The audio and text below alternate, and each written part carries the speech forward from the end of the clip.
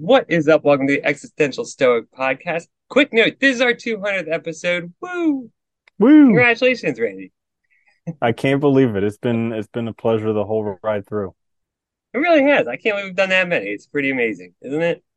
Mm-hmm. And what we have in store for you today is if you ever struggle talking to people, or you ever struggle getting people to do what you want, or maybe to try and get them to see your side of the, perspective or whatever, you're in luck because they were going to talk about how to influence and persuade.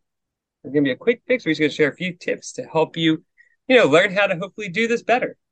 I'm going to start with my day. I think we already introduced, but before we do that, I should say, I'm Dan from my buddy Randy. What's up, But Randy? I did, yeah, kind this of, is right? something that's always this Yeah, is something that's always interests me because there's so many books on like how to influence people, how to persuade.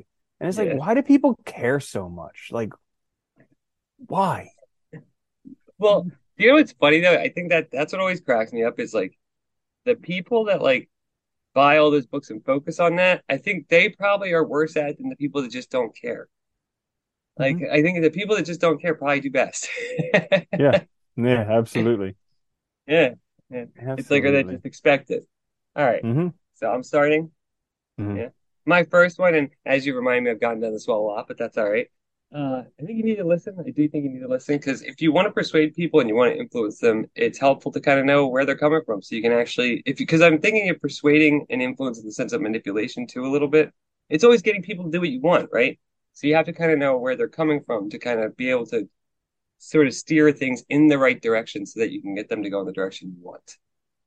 Yeah, absolutely. You need to listen because you need to be able to fulfill their needs as well. They're not going to Yeah. fulfill yours if you're not going to be able to fulfill theirs. So listening is definitely a Yeah. key skill. Yeah. Hmm. Yeah, so that's a good one. My first one is don't try. Like all these freaking tryhards who are trying so hard to manipulate people, to influence them, to persuade them. It's like, don't try. Just give it up. Like the, it's like the people who try and manipulate others are the most easy to be manipulated.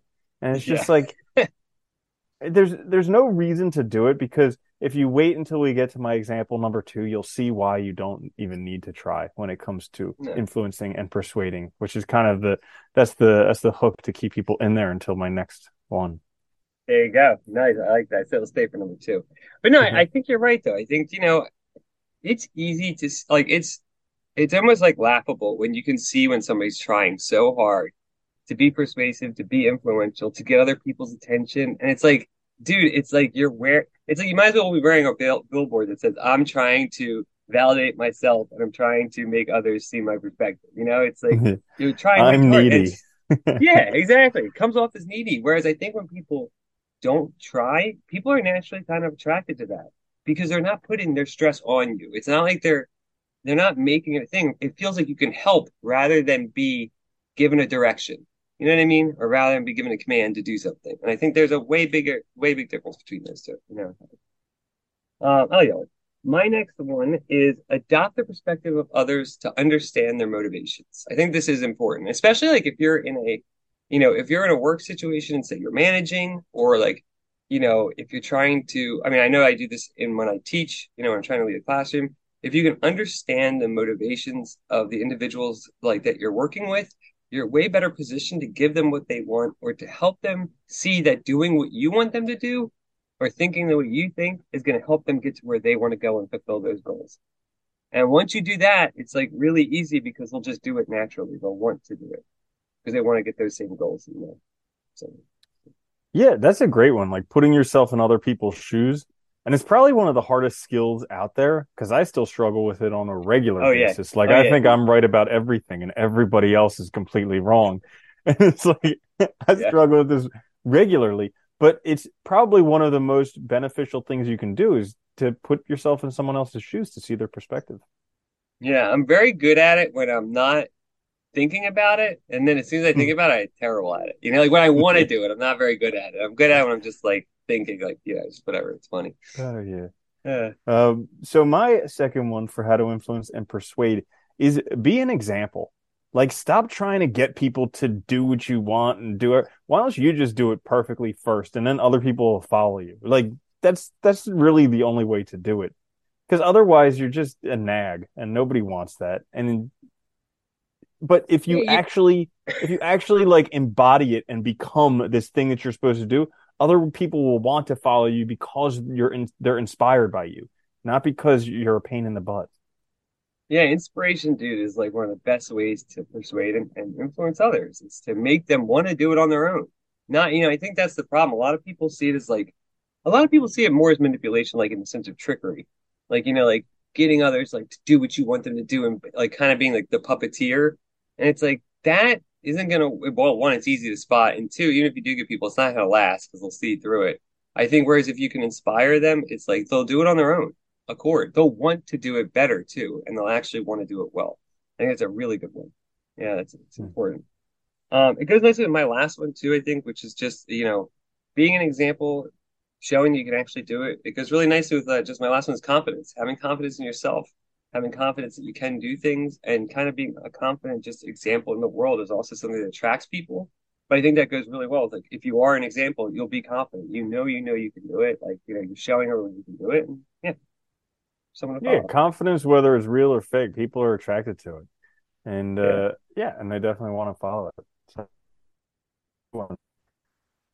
So my last one is care, and it all comes back to that saying, uh, people don't care how much you know until they know how much you care.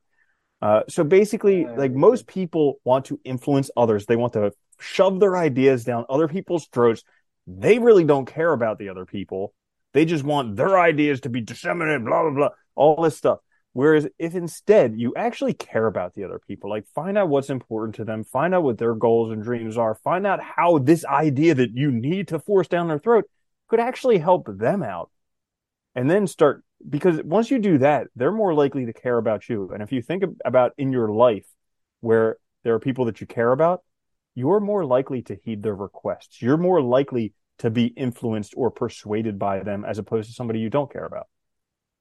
No, I really like that one because I think so often, I think it's so often misunderstood when you talk about influence and persuasion because people think of like really just greed and getting what they want rather than actually thinking it through of like, how can you best lead? It's essentially leadership is how I think of it. Like, how can you best lead people? And I think you're right. Knowing what they care about, being able to identify what matters to them, being on their side, showing that you actually give a shit will be like really the way to get them not only to do what you want, but to do it really well. I think people forget that too.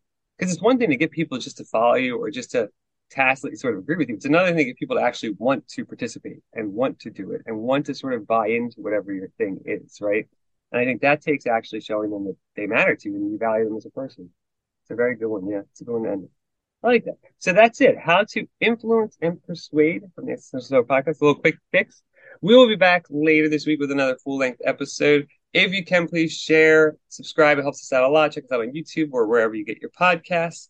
This has been our 200th episode, or it's now in season 3. So, and I will catch you later, Randy. Later, Danny.